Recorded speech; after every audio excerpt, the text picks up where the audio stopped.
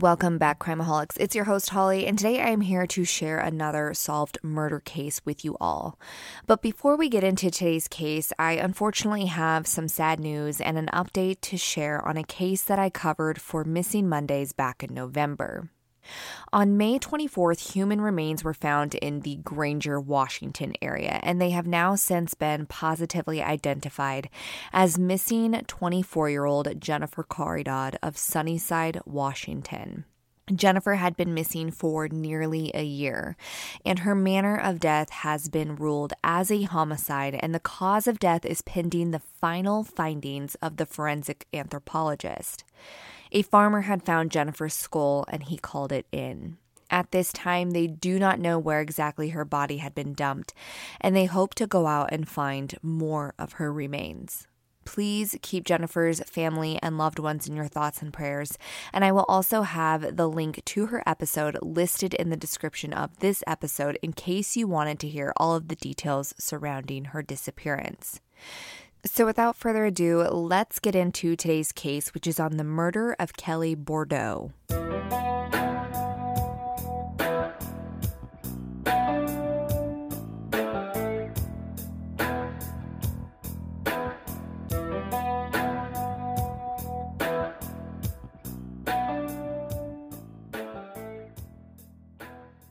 Kelly Marie Bordeaux was born on December 27, 1988. Growing up with her two older siblings in St. Cloud, Florida, Kelly was always well protected. Her older brother and sister always made sure that she was well taken care of and nobody bothered their baby sister. Kelly was very outgoing and a super sociable girl. She was a popular cheerleader in high school, and people just flocked to her and really enjoyed her company. With beautiful blonde hair and a smile that radiated, it was no surprise that as she got older, she also attracted a lot of male attention. But despite standing at only 5'1" with a petite frame, Kelly was known to be extremely tough, independent, and feisty to boot. So when she told her family that she wanted to join the army and travel the world, it didn't really come to a surprise to any of them. It seemed as if this was the perfect fit for Kelly and almost like it was a calling. In June of 2010, Kelly got married to a man named Mike Bordeaux, and a year later, in July of 2011, Kelly left for Army basic training. After graduating basic training, she went on to her schooling to become an Army combat medic, and she was finally assigned to her very first base at Fort Bragg in Fayetteville, North Carolina. Once she got assigned to her duty station, her husband Mike, who she had been married to at that point for almost 2 years, was able to join her in North Carolina. And the two of them settled down into an off-base apartment together. Being a young couple, they did have bumps in their relationship like most people do. But the move and the big life changes of Kelly joining the military seemed to add a lot of extra stress to their marriage.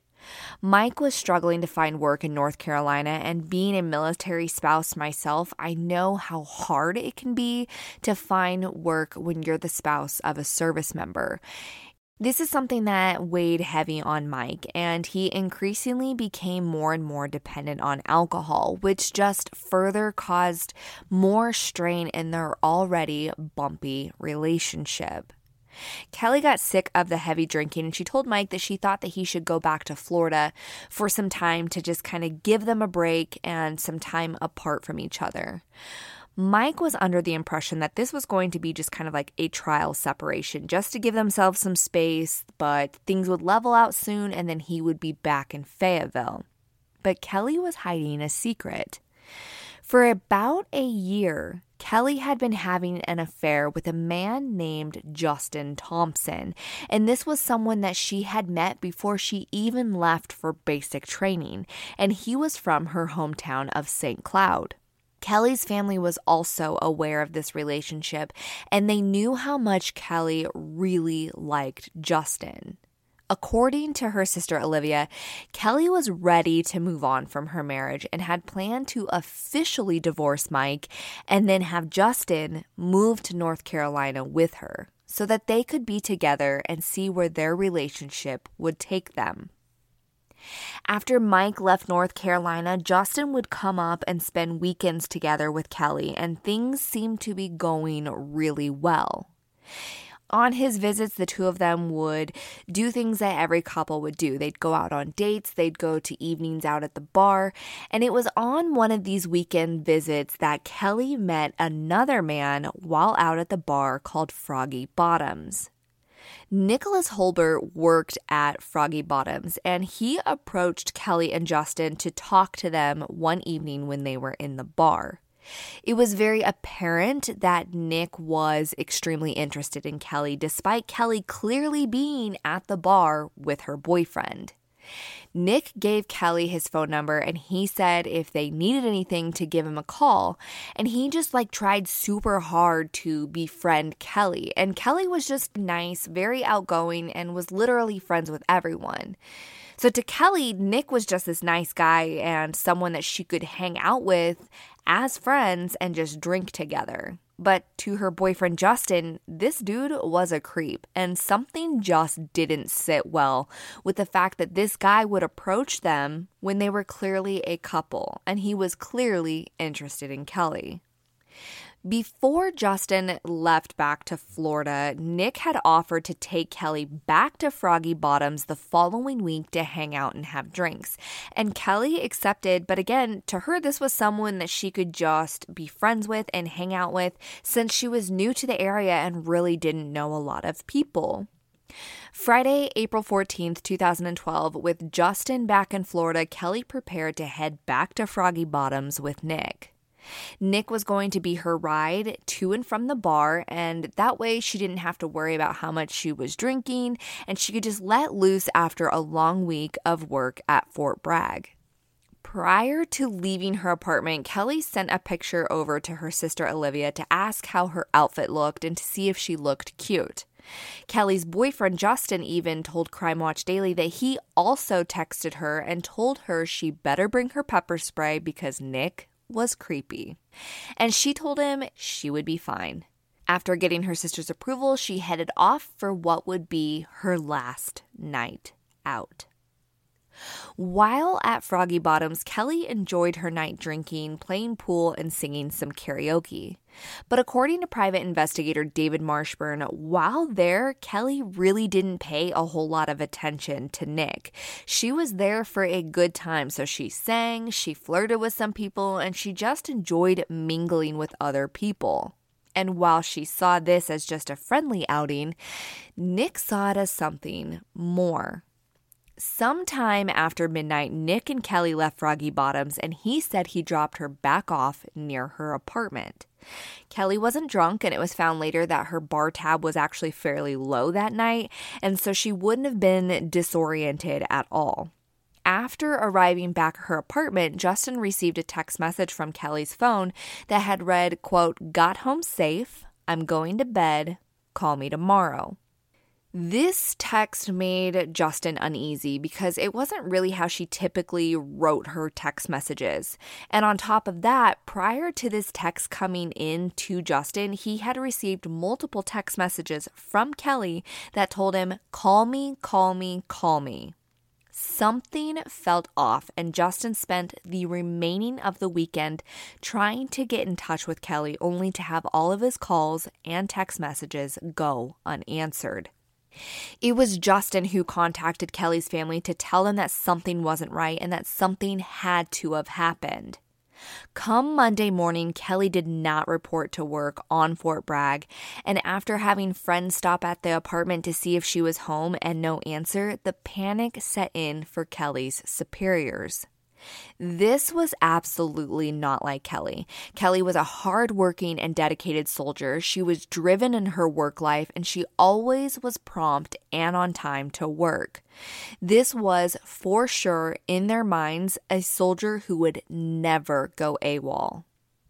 On that Monday, April 16, 2012, Kelly is officially reported missing.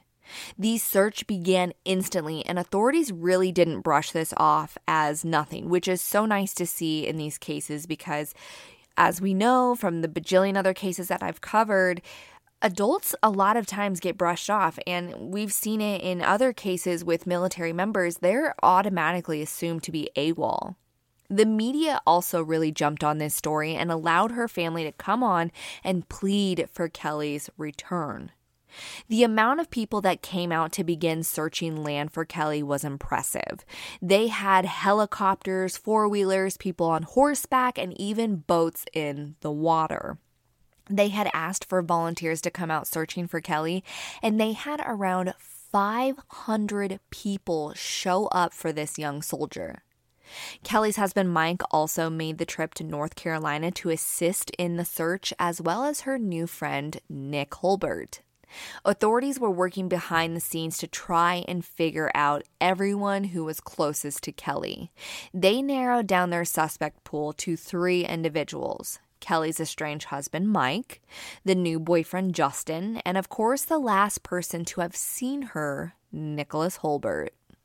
As the days went on and no sign of Kelly, people within the community really started to speculate on what happened to her. And most of them were turning their eyes to Kelly's estranged husband, Mike. Often we see in these cases the husband is the one who does something to the wife. And given the fact that Kelly had recently asked for a separation from him, maybe he was angry. Kelly also had that long-time affair with her boyfriend Justin, who she intended to have moved to North Carolina as soon as she was officially divorced. The police also were suspicious of Mike and felt that it was odd that he rushed up from Florida to North Carolina to help instantly search for Kelly. And honestly, I'm not sure if I would think that was suspicious. To me, that just seems like a concerned husband, and he clearly wasn't ready to let go of their marriage. I just feel like if I was able to go and search for even just a friend of mine who had gone missing, I would be there ASAP to help. So I'm not sure exactly what was odd to people that he showed up, but for whatever reason, they had their sights set on him. And it was reported that he was acting like you would expect a husband to act if his wife was missing. He was said to be emotional, he was distraught, and just overall very upset about her disappearance.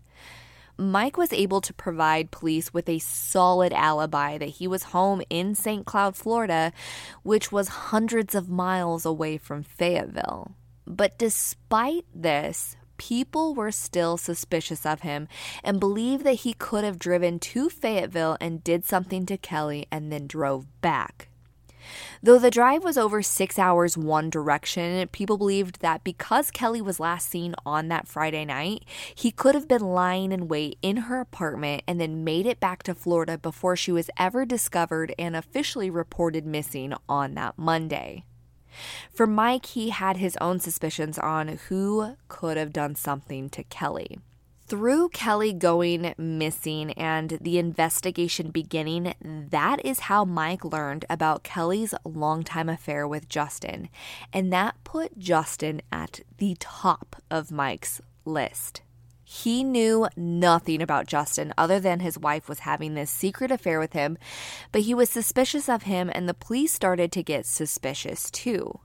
Police began speculating that perhaps Justin had gotten upset over Kelly going out drinking with another man on that Friday night. The police also questioned Justin as to why he wasn't the one to notify police about Kelly being missing until 3 days later. Justin denied that, and he said that he had actually called the police the day after and that nobody would listen to him or take him seriously.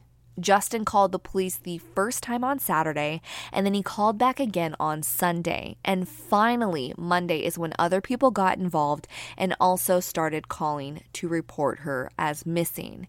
And to Justin, it was clear as day that it was Nick Holbert who had to have done something to his girlfriend. Justin also had an alibi putting him in St. Cloud, Florida when Kelly went missing. So that left Nick Holbert. But authorities weren't really sure if Nick was their guy either. He had claimed that everything went well when the two of them hung out and that he had dropped Kelly back off near her apartment. Authorities thought that text that Justin received from Kelly's phone supported the story that she made it home safely, but Justin wasn't buying it and suspected Nick from the start. He wasn't alone in those feelings either.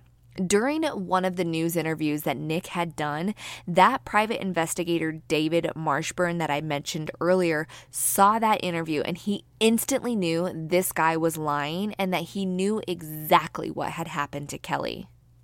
After watching the news interview, David told his wife that he wanted to get involved and he wanted to help find Kelly. David took it upon himself to get involved in the search for Kelly, and he quickly learned that Nicholas Holbert was a homeless drifter that was living in his truck and had set up a camp behind the Froggy Bottoms where he worked. David and authorities also learned that Nick was a sex offender. When Nick was 16 years old, he had molested and beaten a 5-year-old girl. Now, according to David Marshburn, there are rumors that this little girl is now handicapped and in a wheelchair. I tried to find a news article on that specific detail, and I was not able to locate anything solid on that, but that is just what was reported in an interview by David. Unfortunately, even though Nick was a known predator, there was zero evidence linking him to Kelly's disappearance. But he was arrested anyway because he had failed to register as a sex offender in Fayetteville, and he was put behind bars for a year. David was so certain that Nick had done something to Kelly that while Nick was behind bars, he dedicated as much time as possible to search for Kelly and any clues to link Nick to her disappearance. He tracked down any locations that he knew that Nick was known to visit or places near where he had previously stayed, and he searched top to bottom. Hours upon hours were dedicated to looking for Kelly, but there was no sign of her. After hitting a dead end, David began forming a plan that I honestly have never seen any other private investigator do before, and it was quite brilliant. He started to plan how he was going to befriend Nick once he got out of jail and gain his trust and then get him to tell him what he knows about Kelly's disappearance. When Nick was released from jail, David Marshburn was on his doorstep and introduced himself almost immediately. He told him that he was a PI and that he wanted to talk to him about Kelly. But before Nick could shut the door on David, David tells him that he's convinced that Nick is innocent. And he wants Nick to help him clear his name, and then the two of them could then work together in finding Kelly. Nick was completely interested, and he began being friends with David. To gain more of his trust, David would go out of his way to give Nick money whenever he was in need. The two started to build this friendship and trust, and whenever Nick needed something, David was there to help him. The two of them would chat often, and it was about all things, not just about Kelly. But as the months began to pass and it didn't seem like Nick was going to give up any kind of information, David became impatient. So he tried a completely different tactic. David approached Nick telling him that he had worked out a deal with the prosecutors. David was so prepared to get a confession out of Nick that he had drafted up a fake plea deal to show it to Nick. In the fake plea bargain, it said that if Nick admitted to murdering Kelly and then he apologized for it, he would get mental health treatments and get to stay inside of this apartment complex style housing with all of these luxuries. So practically it was said to be like a slap on the wrist, and Nick completely bought it. He truly believed that this was from the prosecutor's office. He sat there reading and then rereading this fake plea bargain over and over. But after some time passed, he told David that he wasn't going to sign it because he knew that once he did, that the prosecutors would take the deal back off the table. And though he didn't sign it and David didn't get a solid confession at this point, he knew that he was 100% right about his gut feeling that Nick had been involved. And it was just a matter of time before he was going to crack. So the next plan that David came up with was to make a phony indictment. David convinces Nick that he is about to be indicted for the murder of Kelly Bordeaux with a fake indictment that he shows him. On top of this fake indictment, David also gets a bondsman to sit outside of where Nick was staying to make it look like he was being watched. When Nick spotted the guy sitting outside of his home, he got so worried about them watching him, he decided that it was finally time to go ahead and sign that plea deal before they could come and arrest him. He also agreed to lead David to where he buried Kelly's lifeless body. Nick buried Kelly in a wooded area not far from where his camp was set up outside of the Froggy Bottoms bar. Finally, standing right there where Kelly was buried, Nick also confessed to what happened on that night. On that night that Kelly and Nick went to the bar, everything was going great. Kelly was ready to finally go home, and when she was going to pay her bar tab, Nick went outside to get into his truck and wait for her. While paying her bar tab, the bartender told Kelly to be careful with Nick because he was a sex offender and told her about the little girl that he had molested and beat. Kelly had no idea about what Nick had done as a teenager, and she didn't want anything to do with him further. When she walked out of the bar instead of going to his truck, she kept walking down the sidewalk. Nick sees her pass his truck and gets out to approach her and tell her that he thought that he was going to be taking her home. And she started screaming and cussing at him, calling him a child molester before she turned around and walked off. He ran up behind her and hit her so hard that it knocked her out. He hurried and picked her up and put her in his car and drove back behind the bar to where his makeshift camp was. He then took her out of the car, laid her on the ground, and removed her clothing and began raping her. And while he was raping her, she woke up and began screaming and fighting to get him off. He got scared that people were going to hear, so he grabbed a large rock that was within reach and he began beating her in the head with it until she was dead. Nick wrapped Kelly's head up in a trash bag and then buried her. After he buried her, he went back inside the bar to hang out for the rest of the night as if nothing had happened. He also sent that text message to Kelly's boyfriend Justin before he threw her phone into the river. Nick Holbert was arrested and would eventually plead guilty to first-degree murder.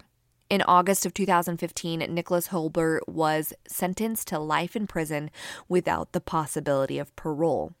In May of 2014, after Kelly was exhumed from behind the Froggy Bottoms, she was properly laid to rest at Mount Peace Cemetery in her hometown of St. Cloud, Florida. According to the Fayetteville Observer, there was roughly 300 people who attended her memorial service, including David Marshburn, who had fought so hard to help bring Kelly home. Though Nick is behind bars, Kelly's older sister Olivia told the Observer that, quote, "Everybody thinks it's closure, but it's not.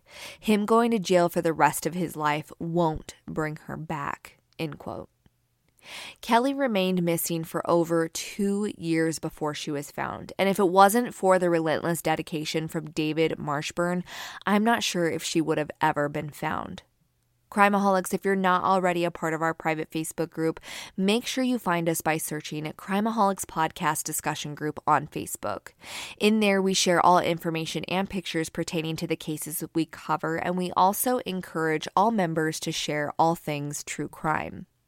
Also, be sure to follow us on Instagram and on TikTok at crimeaholics.podcast. And if you wish to follow me personally, you can find me on Instagram at crimeaholic.